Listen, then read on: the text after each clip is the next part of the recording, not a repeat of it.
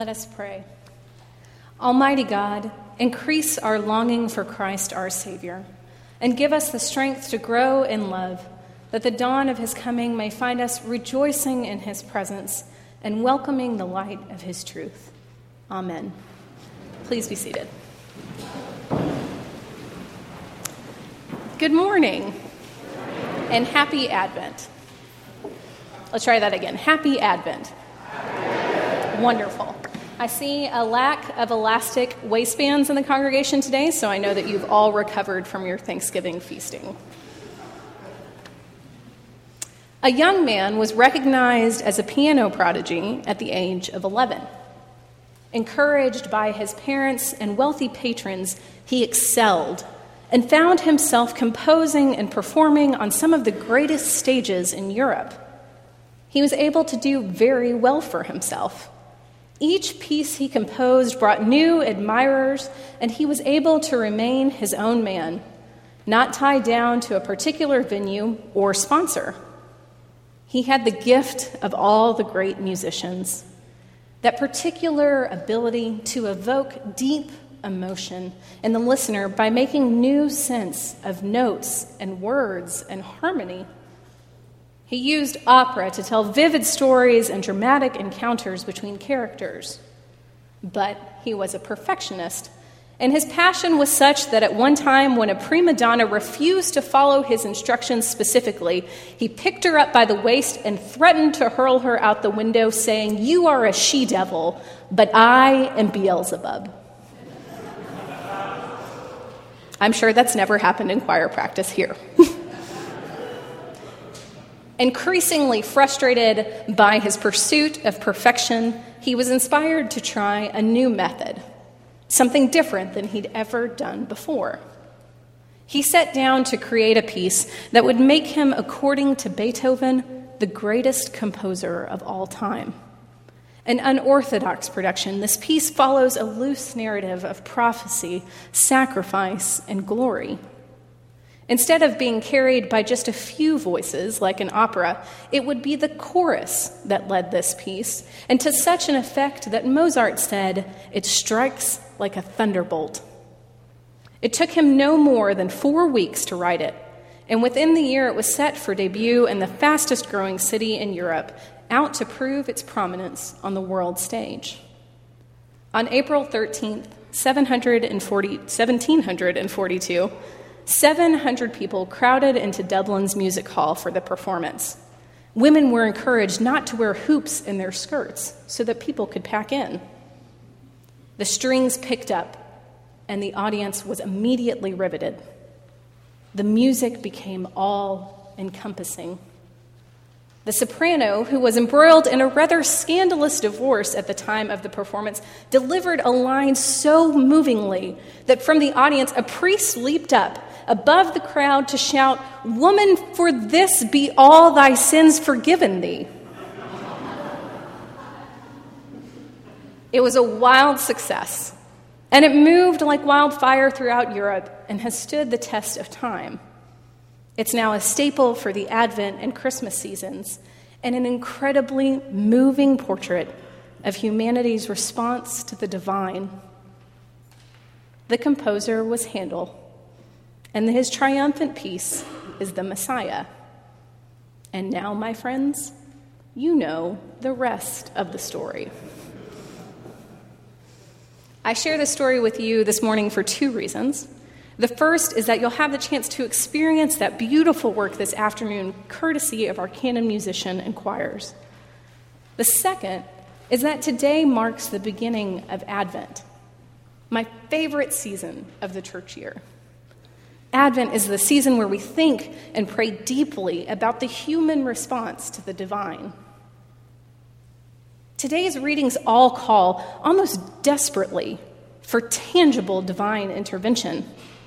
The most striking instance that we hear today happens in the Gospel of Mark, when Jesus, God incarnate, describes the signs of God's imminent arrival and implores the faithful to respond. This daunting passage is what scholars cheerfully call the little apocalypse. Now, language about the apocalypse rarely calls to mind anything cheerful, but apocalyptic imagery is actually quite hopeful. When we see apocalypses in Scripture, we're seeing a particular rhetorical device at work. To imagine the apocalypse is to imagine work happening on a curve. A curve, in fact, that circles completely around. Apocalypses prompt a listener or reader to both reflect on God's saving action in the past and look forward to God's redemptive acts in the future. They follow a specific pattern to enhance this voice that both recalls and foretells of God's faithfulness to us. Here's the step-by-step guide to an apocalypse. First, rebellion against the kingdom of God is strong. Second, the wicked oppress the righteous. Third, things will get worse before they get better. Fourth, things have gone absolutely pear-shaped, but hang on for just a little bit longer. 5, God will show up to set things right just as you think you can't possibly endure anymore. Here in Mark, Jesus is talking to his disciples using language from the book of Daniel, a book that centers on a man who remained faithful to God and kept practicing his faith, even though it was illegal to do so. The book of Daniel was written down for a generation of Jewish people suffering under a regime that persecuted and oppressed them. Looking back for Jesus' disciples, this image calls to mind what is happening at that moment to them. Moving forward, imagine yourself as the audience intended for Mark's gospel. In the year 70, this passage sounds a lot like the Jewish revolt against Rome and the subsequent destruction of Jerusalem. To us, this sounds like the time between the resurrection and the ascension and the second coming, the between time, the long wait. See what's happening? This prophetic vision prompts us to look around both backwards and forwards. This call for the last day echoes what we heard in Isaiah and in the Psalm, passages that sing of the lamentation and ardent waiting for the Messiah's arrival. This circular viewpoint is the path that you and I walk in Advent. It's why we use a wreath this season, a circle without beginning or end, to recall to the forefront of our mind that God's plan of salvation is constantly at work, and we are continuously participating in the building of God's kingdom. Contrary to popular belief, visions of the apocalypse are not meant to predict the future. Apocalyptic visions encourage us to look at God's mighty acts in the past in order to understand how the people of God should respond to the present. God's mighty acts in the past are signs and wonders of divine faithfulness to us. Again and again, God calls us to see this faithfulness, to name this devotion, and to give thanks and praise and wonder for the glorious reality of the devotion of God. No sign of God's faithfulness to us is greater than that of Jesus Christ.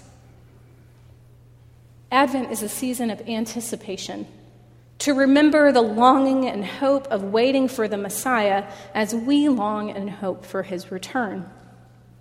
However, we forget. Advent becomes a mere countdown. It is a ticking clock from which we draw stress instead of peace, anxiety instead of joy. Sometimes Advent feels like a very different kind of apocalypse is looming.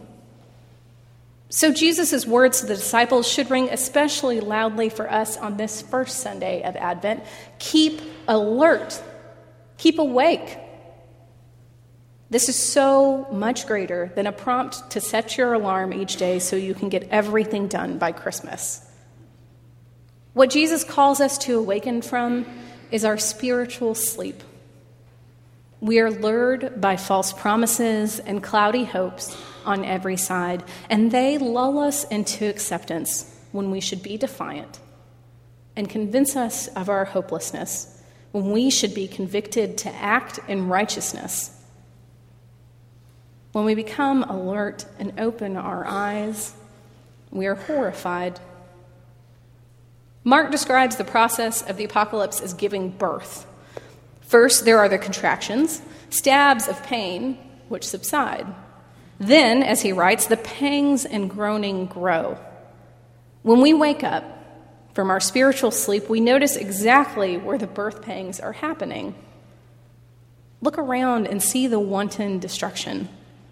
See the gaping holes in our social order. Watch the people who cannot afford to fully participate in the economy scratch and claw at each other on Black Friday, all for the profit of a few. See the fear and heartbreak bubble and boil in Ferguson, Missouri, and across the nation. Cry for the fact that between Michael Brown's death in August and now, 14 more teenagers have been killed by police officers. Observe the reality that there are 6,000 homeless children in the state of Arizona, 80% of whom are under 12, and half of those are under 5. O come, Emmanuel, and ransom captive Israel that mourns in lonely exile here until the Son of God appear. The apocalyptic pattern holds. But like the process of giving birth, all of the action is anticipatory. Advent is a season of anticipation where we hold to hope in the midst of pain and anxiety and chaos. Advent is a season where we remember the anticipation of God's faithfulness in the past as we anticipate God's faithful action in our present and future. Advent is a call to awaken to God's faithfulness, even though we feel like we can't stand it anymore. Handel's Messiah begins with a call to God's people in Isaiah. Comfort ye, my people, saith your God.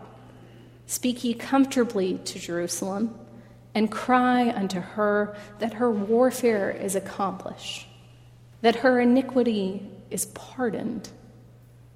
The voice of him that crieth in the wilderness, prepare ye the way of the Lord. Make straight in the desert a highway for our God. Prepare a highway for the Lord.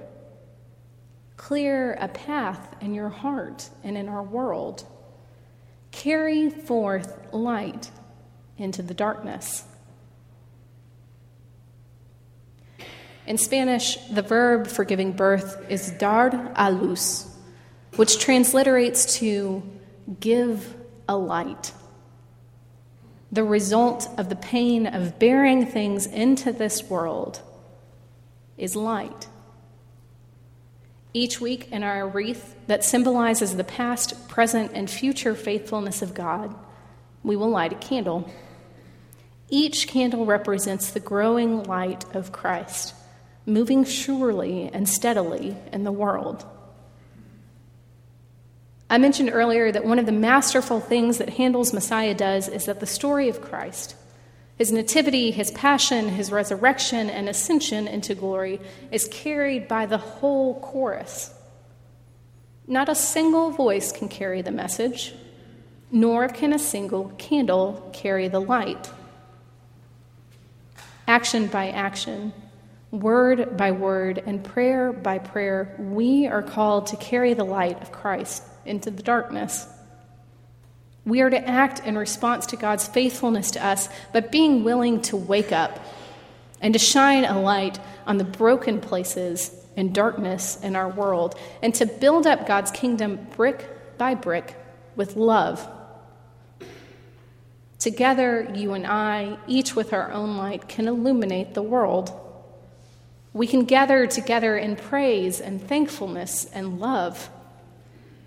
We can join our voices, gathering them in strength and conviction of God's great faithfulness to us in Christ.